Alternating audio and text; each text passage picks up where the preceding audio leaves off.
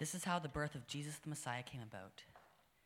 His mother Mary was pledged to be married to Joseph, but before they came together, she was found to be pregnant through the Holy Spirit. Because Joseph, her husband, was faithful to the law and yet did not want to expose her to public disgrace, he had in mind to divorce her quietly. But after he had considered this, an angel of the Lord appeared to him in a dream and said, "Joseph, son of David, do not be afraid to take Mary home as your wife, because what is conceived in her is from the Holy Spirit. She will give birth to a son, and you are to give him the name Jesus, because he will save his people from their sins." All this took place to fulfill what the Lord had said through the prophet. "The virgin will conceive and give birth to a son, and they will call him Immanuel," which means God with us. When Joseph woke up, he did what the angel of the Lord had commanded him and took Mary home as his wife. But he did not consummate their marriage until she gave birth to a son, and he gave him the name Jesus.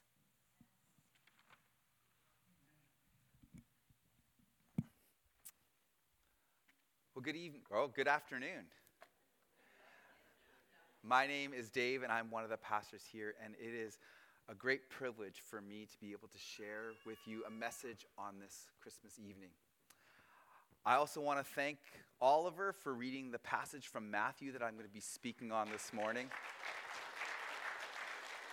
That's pretty great, Oliver. I don't even get applause usually after messages. Well, if you don't know, Oliver is my son. He's my firstborn. And I remember when Oliver was born, people would ask me details about his birth story. Actually, correction. Women would ask me details about his birth story. Normally, guys would just slap me on the back, say congratulations, and then change the subject to something to do about sports. But the questions that I would get about his birth, they would be things like, how much did he weigh? How long was he? Was labor difficult? Now, I have to admit, I was not, able to answer most of these questions. I was not qualified to answer some of them for sure. But these are the typical questions that parents get asked when a baby is born. Questions about the birth story. We don't usually ask questions about how the baby was conceived. Like, tell me, how did this start for you guys? Especially proper, respectable conversations don't revolve around those kinds of details. Especially not in front of children, and definitely not at church, right? But for the gospel writer Matthew, the story of Jesus' origins is what really matters. It's his conception story and not his birth story that's really important. And Christ's conception story is crucial for us to hear in order to understand who Jesus is, what God is up to in this world, and what Christmas is all about. You see, Christmas is God's plan to save us. It's his conception for salvation. The account begins with the story of Mary and Joseph, this young Jewish couple who are engaged or pledged to be married. That is until Joseph finds out that Mary is pregnant and that the child, it's not his, because Mary and Joseph, they've never been intimate in that way before. Now, this is quite the conundrum that they find themselves in, but I have to say, doesn't it just give you a little comfort to know that even the very first Christmas had some family dysfunction and unmet expectations? Not that my family has ever experienced that at Christmas time. But what is Joseph to do? I think he does what we all do when we find ourselves in difficult circumstances. We strategize, we devise a plan in order to rescue ourselves from trouble. And Joseph's plan, it's to break off the engagement because his heart is broken. His honor is being threatened. Mary's swollen tummy is evidence for Joseph that she has been unfaithful to him.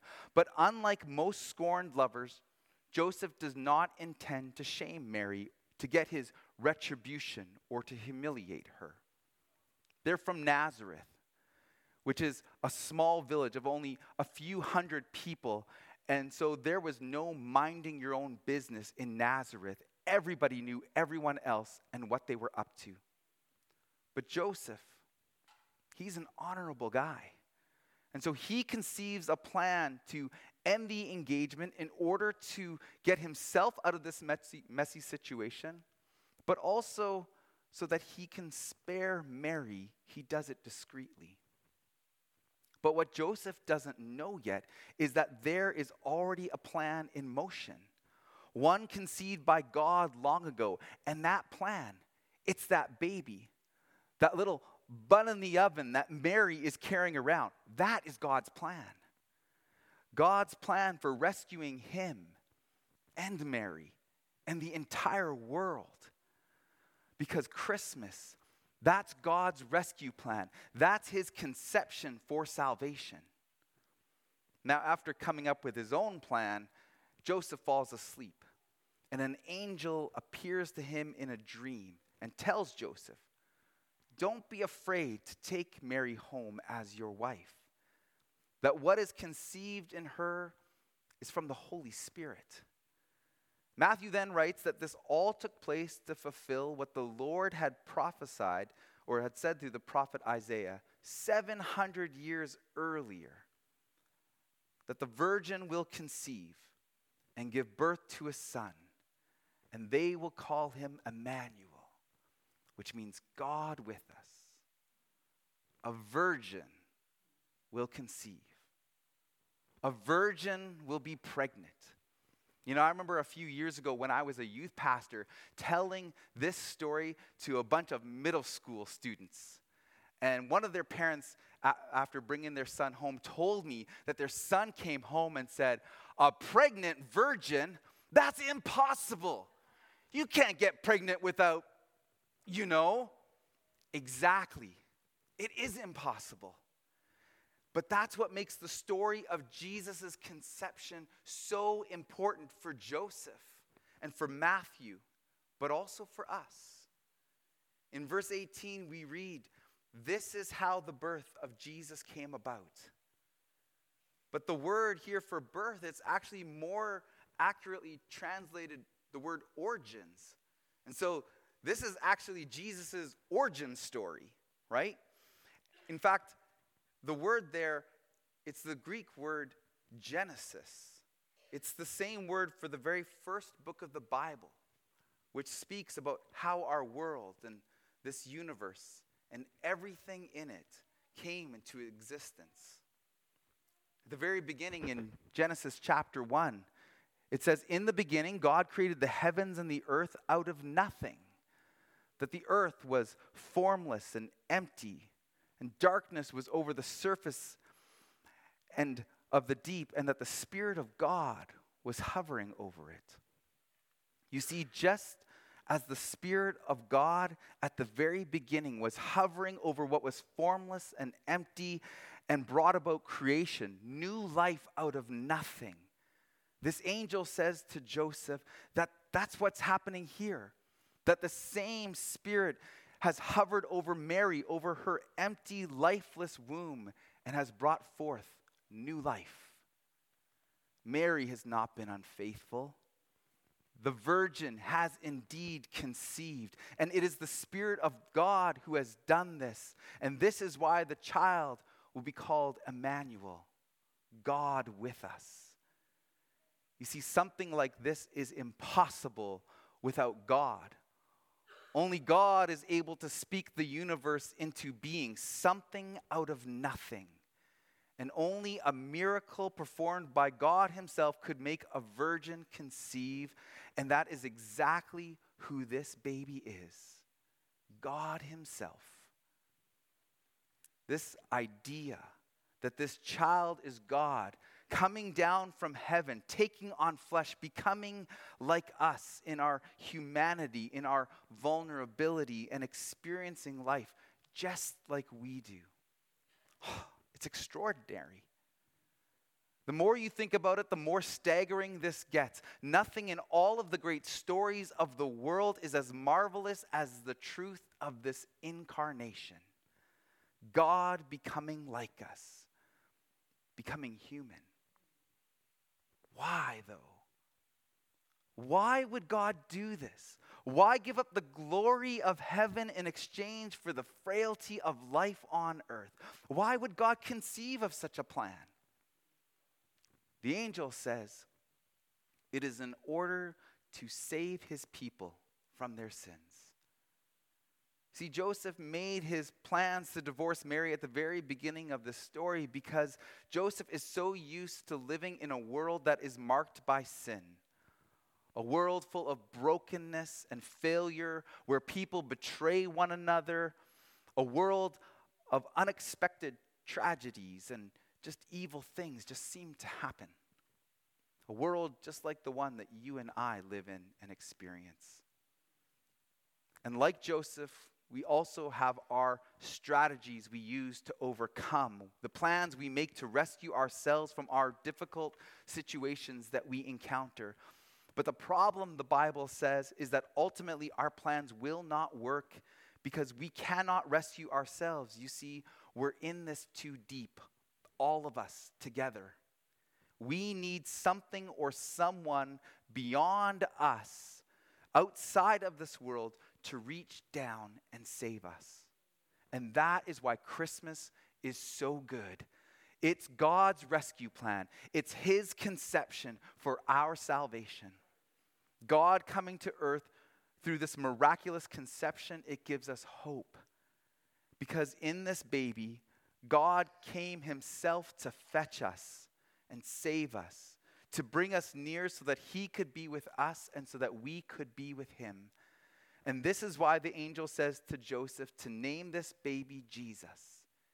In Hebrew, it's the name Yeshua, which means Yahweh saves. And that's exactly who Jesus is. He's God to the rescue.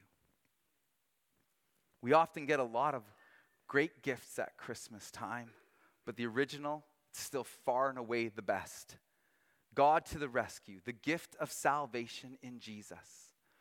Jesus literally moved heaven and earth in order to be with us, to be with you. The question is, will we accept this gift by drawing near to him? We receive this gift through faith, through trusting God's plan for our lives. And I have to say, for me, knowing Jesus and receiving his forgiveness of my sins and the promise of eternal life with him is the greatest gift that I have ever received. He is my joy, he is my freedom and my salvation, and he is a gift for you as well.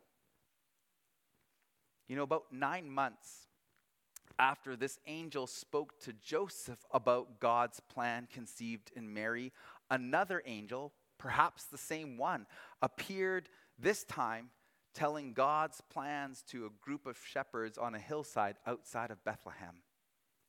And the angel said to those shepherds, I bring you good news which will cause great joy for all people. A Savior has been born to you. He is the Messiah, the Lord. And then it was as if heaven couldn't contain itself. It was busting at the seams. And suddenly this great company of heavenly hosts appeared with the angels, praising God and saying, glory to God in the highest, and on earth peace to those of whom his favor rests. And then the shepherds, after this encounter, they did the only reasonable thing that one could do after hearing such an amazing announcement. They went to go find Jesus. And friends, I'm here today to tell you that God's favor rests on you, that a Savior has been born for you. And my hope is for each one of us, after hearing such marvelous news, is that we would also go and find Jesus. Christmas is God's conception for our salvation. Jesus is God to our rescue. Merry Christmas. This time I'd like to invite up Mindy.